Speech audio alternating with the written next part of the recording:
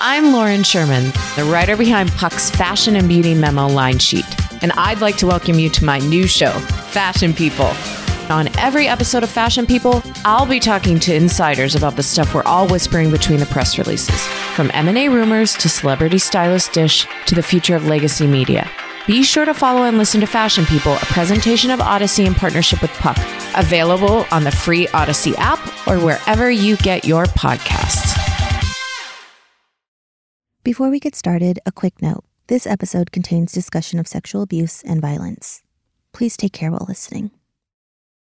Just because landmark education isn't mixing Flavor Aid Kool-Aid with cyanide or stockpiling weapons or branding people with the initials of Werner Erhard does not mean that they are nice. Rick Ross is the founder of the Cult Education Institute and an exit counselor. What he does is commonly referred to in pop culture as deprogramming. Make no mistake about it, based on the complaints that I've received and what I have experienced in dealing with the carnage and the wreckage of landmark education over the years, that landmark education hurts people. And they hurt people through their training, through their influence.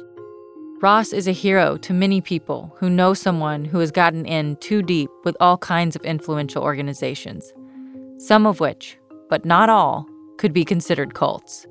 I did interventions to get 2 Waco Davidians out of the Branch Davidian group led by David Koresh. I've done interventions to get people out of Scientology, out of NXIVM. And I've also done interventions to get people out of landmark education. Ross tells the story of one man he counseled out of Landmark, a doctor. He says the doctor had become obsessed with Landmark and was trying to get other doctors at his practice involved too. The doctor's wife was getting concerned. She had done Landmark and she didn't like it. She thought it was strange. But her husband, the doctor, was all in. And she felt that this could lead to divorce. And so that was when she reached out to me. And all of this preparation and planning was done without her husband, the doctor's knowledge. And then I came in one morning while he was reading the newspaper and drinking a cup of coffee as a total surprise. Initially, Ross says, he was having trouble getting the doctor to engage. I was bringing out research and articles about landmark education, about EST, Erhard Seminars Training.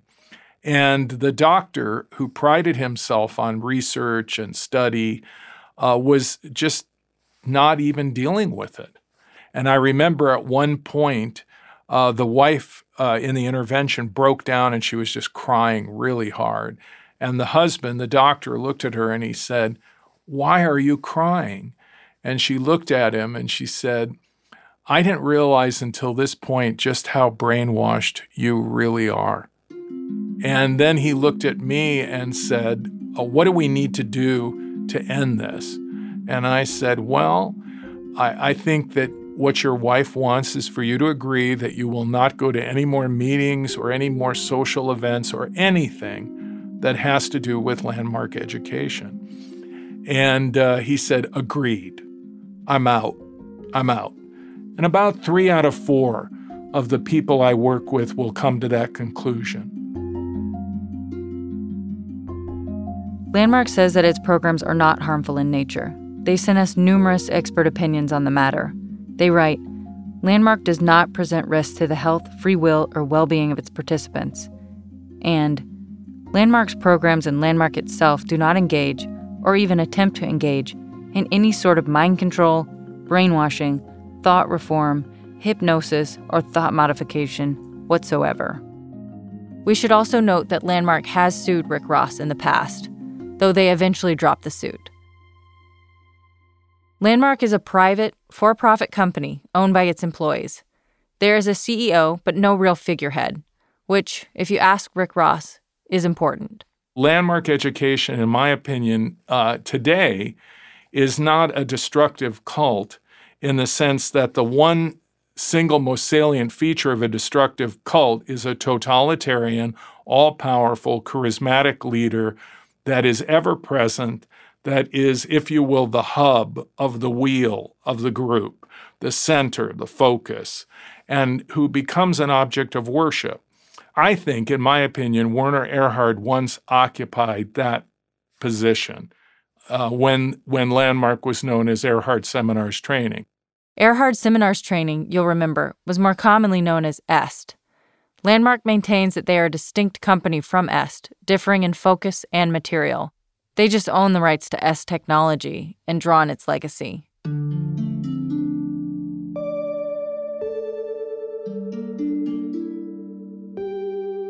Just floating the idea that Landmark, or S before it, is a cult could land you in hot water.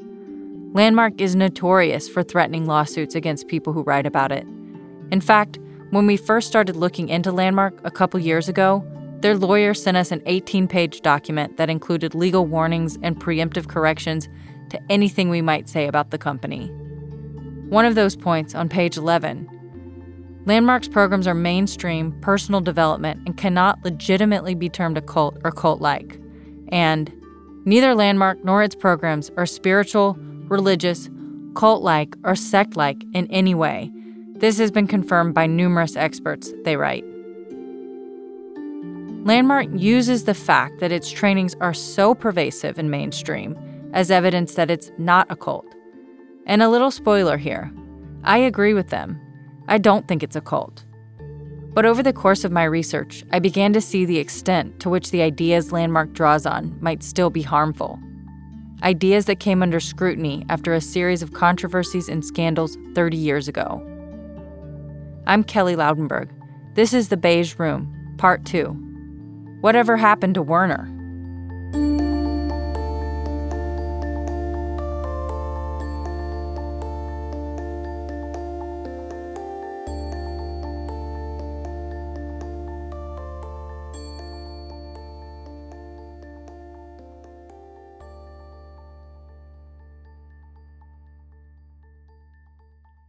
By the mid to late 70s, Est and Werner Erhard were claiming to have trained tens of thousands of people.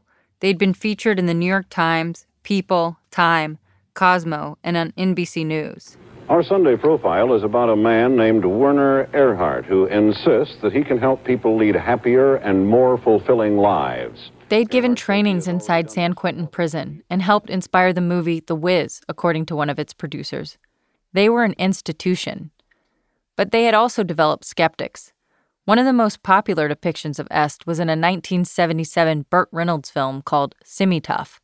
It featured a mocking take on Werner's training. I want to share something. I just peed in my pants, and it feels good. It does. Many in the media were becoming skeptical, too, including a radical lefty journalist we met last episode named Fred Gardner. In 1975, I was working for an alternative weekly in San Francisco. I was a reporter for the San Francisco Bay Guardian. I got fired from the Bay Guardian. It was the first time I'd ever been fired in my life. It was an attempt to organize the Bay Guardian into the newspaper guild. And they assumed that I was the ringleader, which I wasn't. I was kind of left of the unions by then. After Fred was laid off from his newspaper job, he got this wild opportunity. It was a gig with private investigator Hal Lipsett. Lipsett was a famous PI at the time, known for cutting-edge surveillance technology, theatrics, and a whole range of colorful clients.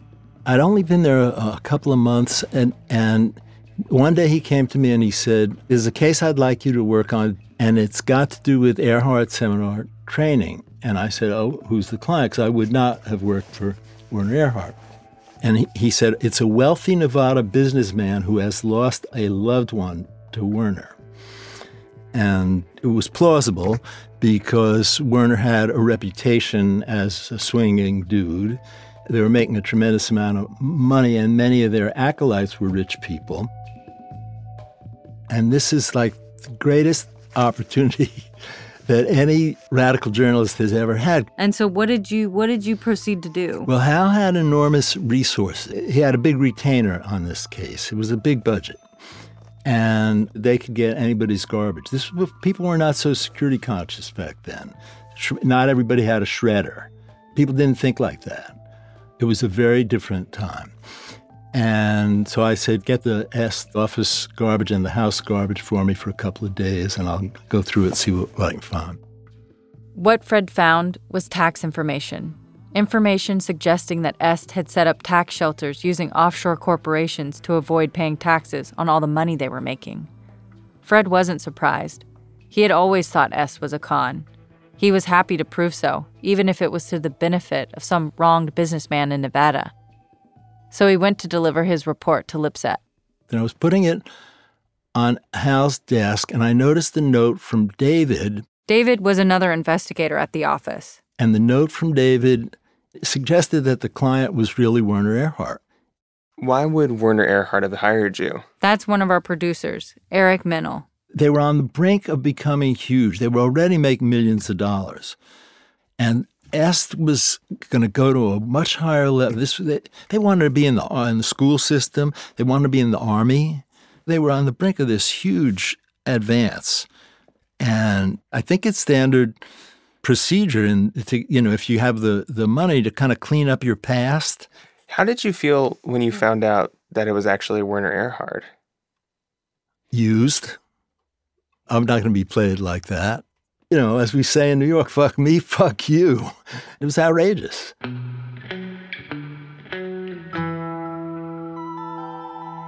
The day came when I was alone in the office, and I said to the wonderful receptionist, Dorothy, get me the Est file. I acted like I had the authority to request that. And she went down to the basement, comes back with this big file, and sure enough, Werner had hired Hal.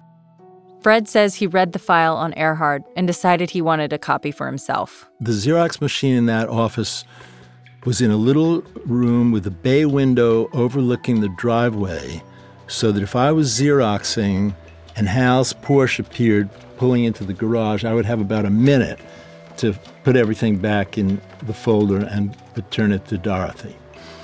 And I Xeroxed away the documents I considered most relevant. I was Edward Snowden for a minute.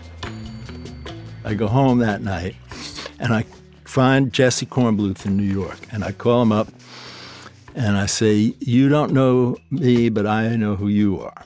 I say, I've been looking into Werner Erhard's past for a detective agency, and I understand you've got a piece in the works. He was calling me to tell me that he had been hired to re-report my story, to see who I talked to and find out, so that those people could be neutralized, or at least Werner would know.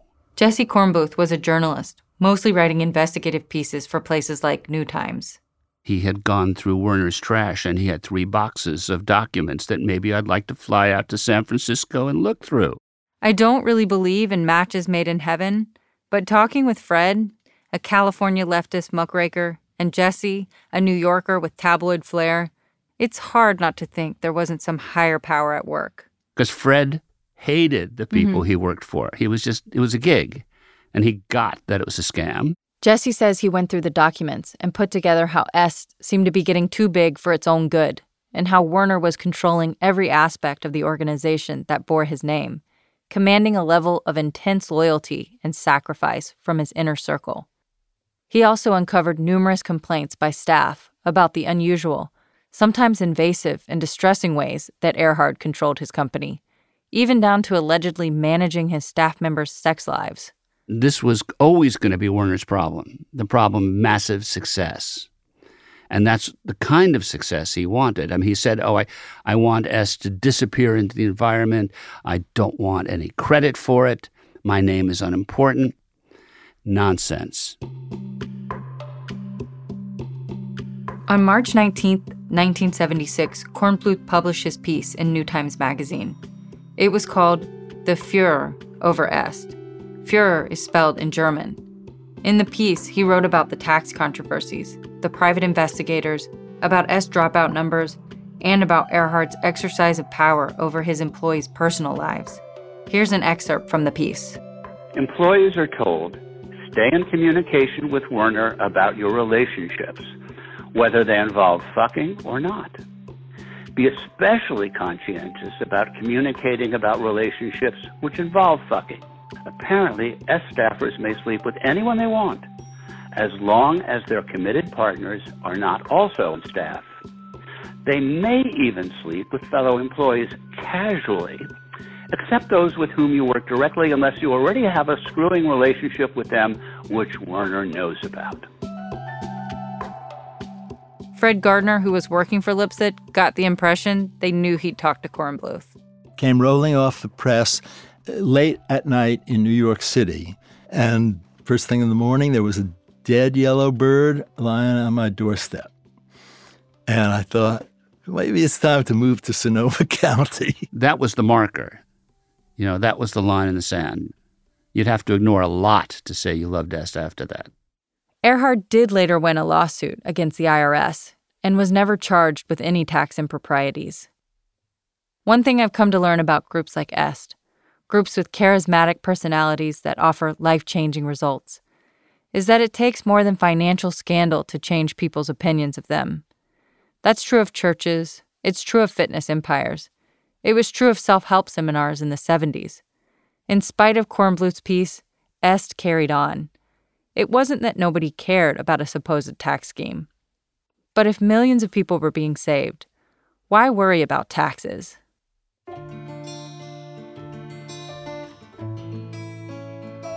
For much of the 80s, Est continued to grow, expanding and evolving its programs, targeting new and diverse audiences. The celebrity endorsements continued. In 1984, they rebranded as The Forum, reportedly a retooled, kinder, gentler version of Est. Billion-dollar corporations hired him to share his ideas. By the late 80s, Earhart was claiming Allstate Insurance and Monsanto as corporate clients. The other thing I've come to learn about groups like Est is that there are often two narratives coexisting. The first is what we see in public, the success, the growth. The second is what things are like behind the curtain. In Jacksonville, Florida, David Miles led the first weekend, Ron Zeller the second weekend, 97% attendance, 85 NFL. This is a clip from an internal staff conference call in 1988. We obtained this through court files in San Francisco that were made public during one of the labor disputes Earhart's company dealt with. By 1990, alarms were going off at the company. There were internal discussions about 2 people who had taken the seminar committing suicide. Here's a clip from another staff conference call. There's an alarming number of well-being issues, from people being a little sick to people being dead. Nikki Meredith was a journalist in the Bay Area who started investigating the group around this time.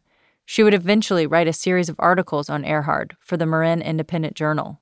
There were the employees that were upset about being mistreated, asked to work an inordinate number of hours, and not treated very well when they did. Since February 1st, we've had an alarming number of serious well-being problems throughout the enterprise, in both our participants and on our staff. The man leading the call is Steve Zaffron. He was an executive at Werner Earhart and Associates at the time, one of the many iterations of the Landmark Forum. He says in the calls that the problem is not that people are working too hard, but that they are trying to mimic Werner's ability to incorporate the teachings into every facet of their lives, and they aren't doing it right. A quick note here. There are some beeping sounds in this recording. There's been an enormous amount, this is my view, an enormous amount of misrecreation, of observing the way Werner works and how he talks about his working. Just give it up. Just surrender. Surrender to being productive and well, and one doesn't come before the other. He then gives the new policy for time off, essentially 2 weekends a month. Other than regularly scheduled vacation time, no staff member may schedule more than two sets of 2 consecutive days off in a month without prior approval from the division operating officers. You can have as much as 2 sets of 2 days off. People think it's a democracy. It's not a democracy with respect to certain policies. This is not a democratic process with respect to certain policies. I declare them, you follow them. Charlene Affermau was a mom and veteran trainer. She'd actually been Werner Earhart's trainer in Mind Dynamics, the program he'd taken that had inspired him to start Est and then the Landmark Forum. I'm not going to do those policies. I am not. And you can fire me, kick me out. I am not going to live those policies. What are you going to do? I'm just not going to do it. I'm going to do what I know works. Send me home. Let me go home and unpack it, take a hot bath. At the time, the company issued a statement, as reported by Nikki Meredith. They denied the accusations, saying that virtually all of the thousands of employees who have worked for Erhard have been satisfied with their employment. That this suit was the result of a few disgruntled employees.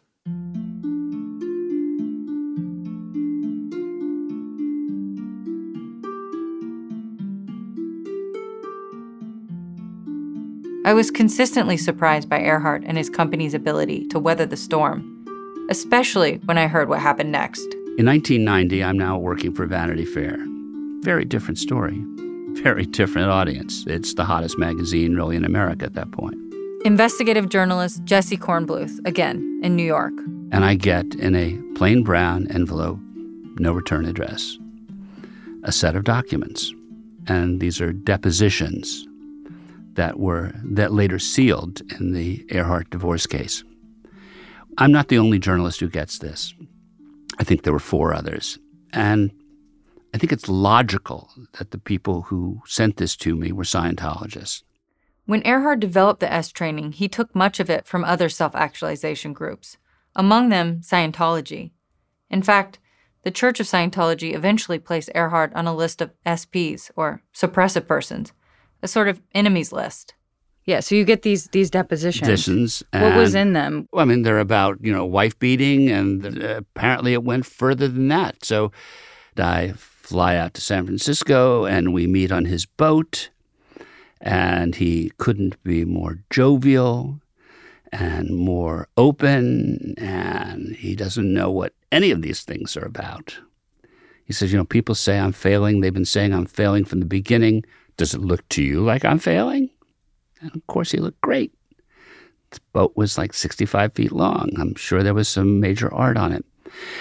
So I go back to New York and I write this piece, 19 pages double-spaced, and I hand it over to Tina Brown, and it gets rejected.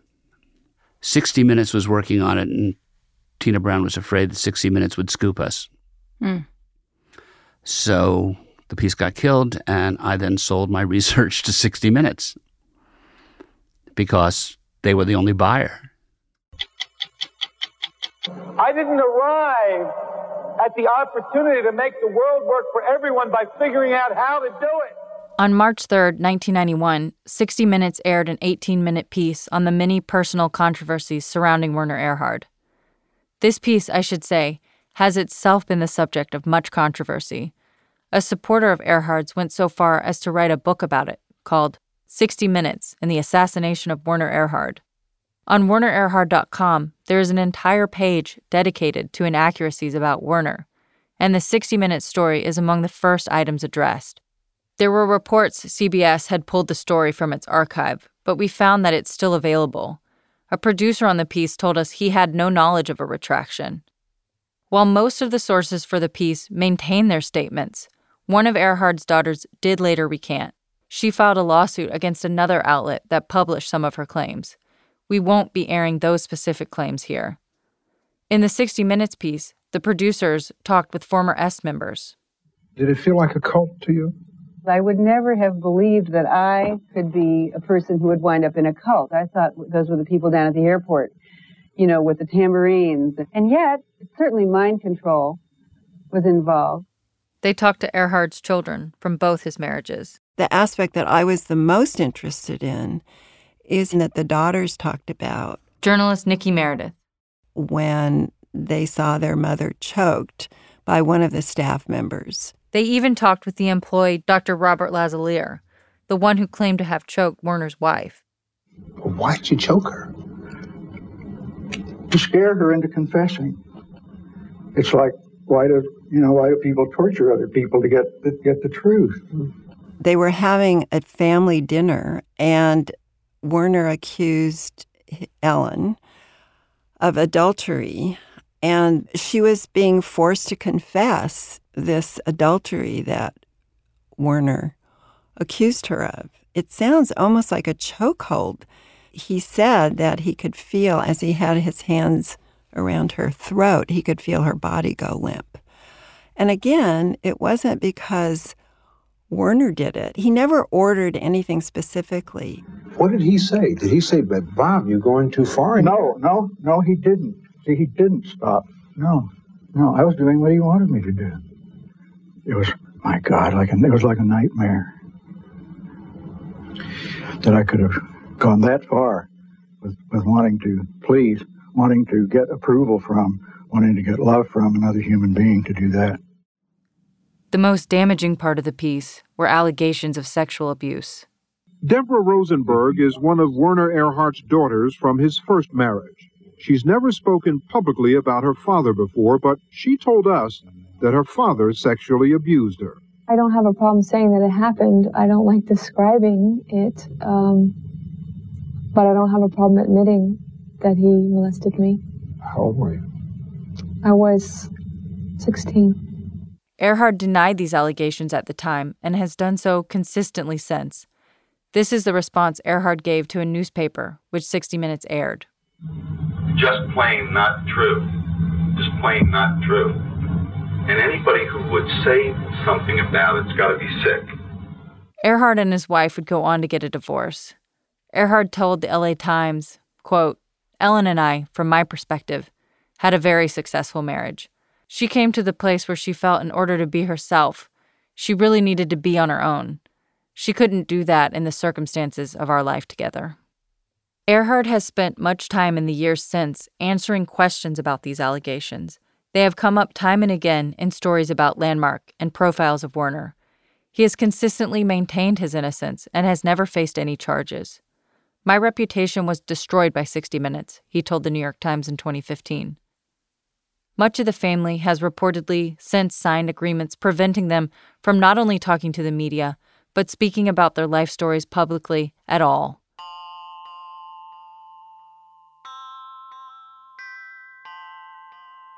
Just before the piece aired, Erhardt gave away his dog and left the country. He moved to Russia. He also sold his company to some of his employees, and that group would become what we now know as Landmark.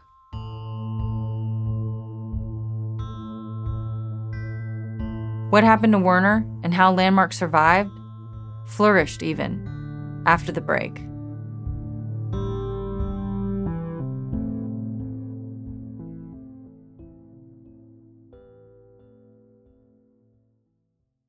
I'm Bobby Finger. And I'm Lindsay Weber. And I want to tell you about a podcast I think you're going to love. Who Weekly is a podcast about everything you need to know about the celebrities you don't. Does celebrity news stress you out? Are there too many people you've literally never heard of? Check out Who Weekly, a podcast hosted by Lindsay Weber and me, Bobby Finger. Each episode goes deep into the biggest celebrity stories of the moment, and if you're still confused, we even have a weekly call-in episode where we'll answer the most burning listener queries. Who Weekly airs twice weekly with brand new episodes on Tuesdays and Fridays. Listen and follow Who Weekly on the Odyssey app or wherever else you get your podcasts. I'm Shimol Yai, and I have a new podcast called The Competition. Every year, 50 high school senior girls compete in a massive scholarship competition. I wouldn't say I have an ego problem, but I'm extremely competitive. All of the competitors are used to being the best and the brightest, and they're all vying for a huge cash prize. This will probably be the most intense thing you've ever gone through in your life. I remember that feeling because I was one of them. I lost. But now, I'm coming back as a judge and also a kind of teen girl anthropologist. Because if you want to understand what it's like to be a young woman in America today, The Competition's not a bad place to start. Hopefully, no one will die on stage tonight. From Pineapple Street Studios and Wondery, this is The Competition. Follow The Competition on the Wondery app or wherever you get your podcasts. You can listen to The Competition early and ad-free right now by joining Wondery Plus.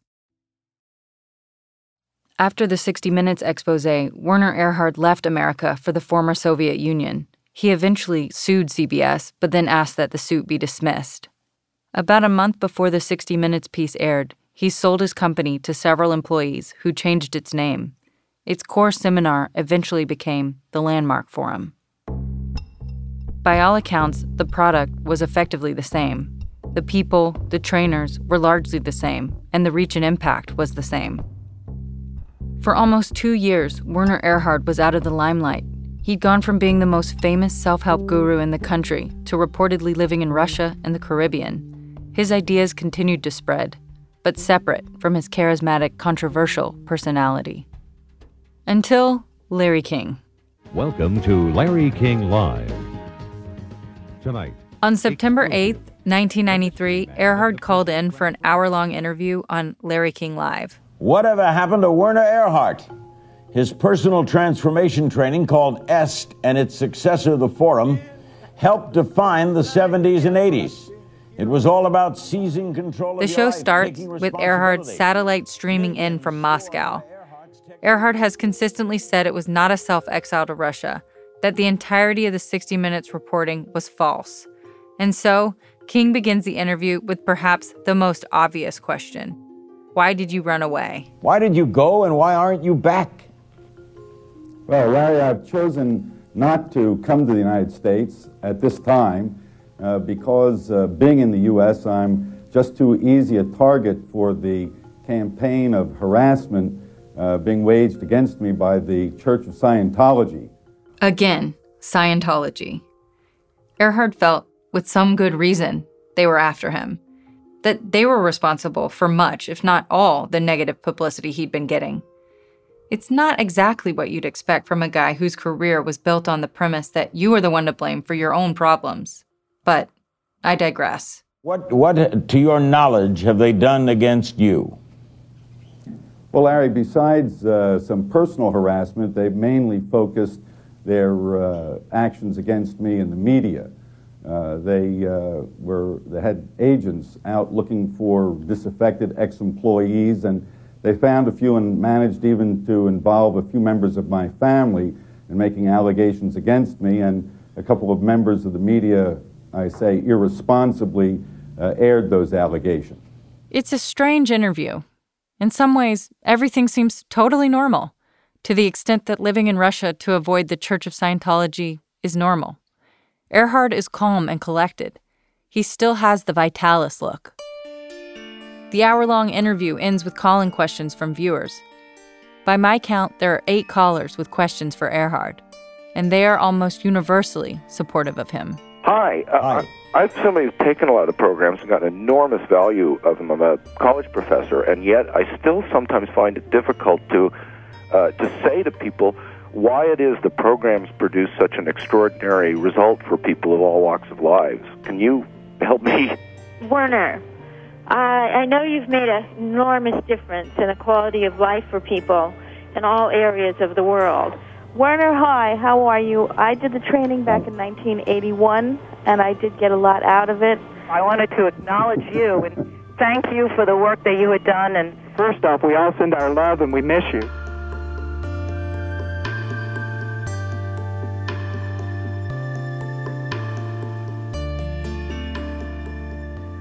I think there's a song, you have to know when to hold and you have to know when to fold. This is Rick Ross again, founder of the Cult Education Institute. Werner Erhard was the perfect player. He knew when to fold and walk away from the table. And because of that, he's a very rich guy that's living well.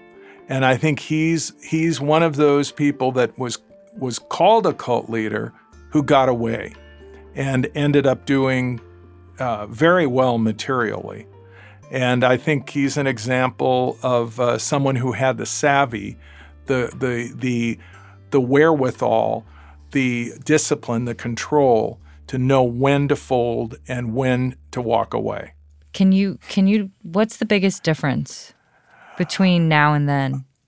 Landmark would like you to think that it's Est light, and that whatever was wrong with Est has been corrected, and Landmark is its perfected product. But I disagree. I think that at the core is the same philosophy, and so I really don't think that the essence of it has changed. I think it's still an organization and a curriculum that I just could not recommend to anyone for anything under any circumstances. In response to our contacting them, Landmark's lawyer writes, While Landmark owns the right to the S training, the S program was retired in 1984, more than 6 years before Landmark was founded in 1991. The Landmark Forum and the S training are distinct, differing in their focus, material, methodology, and delivery. It's worth noting, the CEO of Landmark Worldwide, one of the employees who purchased the company from Werner Erhard, is Harry Rosenberg, Werner's brother.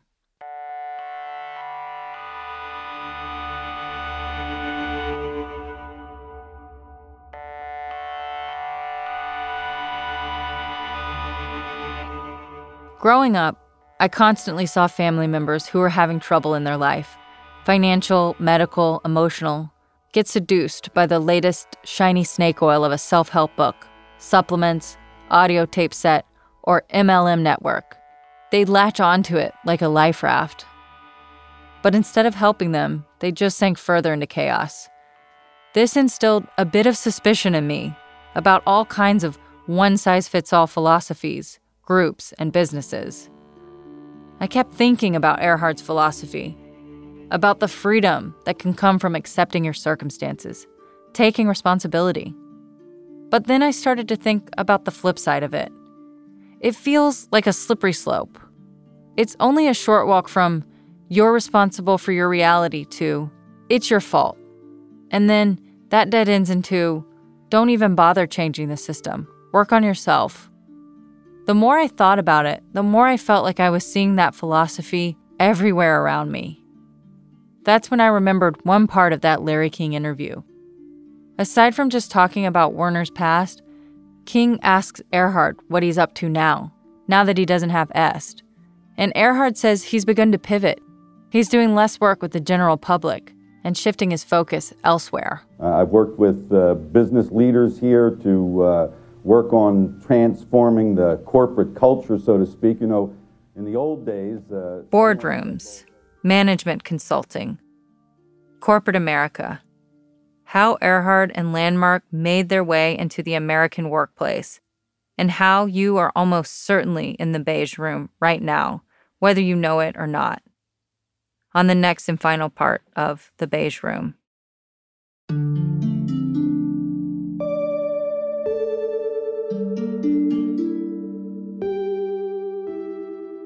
The Beige Room is reported and produced by me, Kelly Loudenberg, Samantha Culp, and Eric Minnell.